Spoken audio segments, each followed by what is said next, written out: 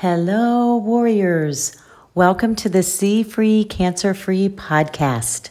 My name is Pamela, and I am your host for the 59th episode for all things positively cancer-free. Today's quick tip is on fasting.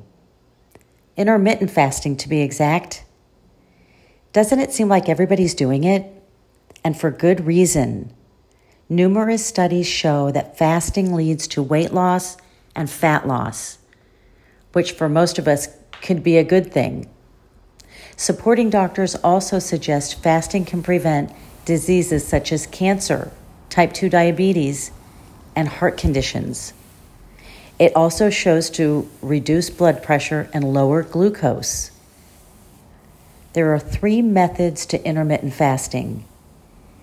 One is alternate day fasting, which is taking one day out of the week without any food.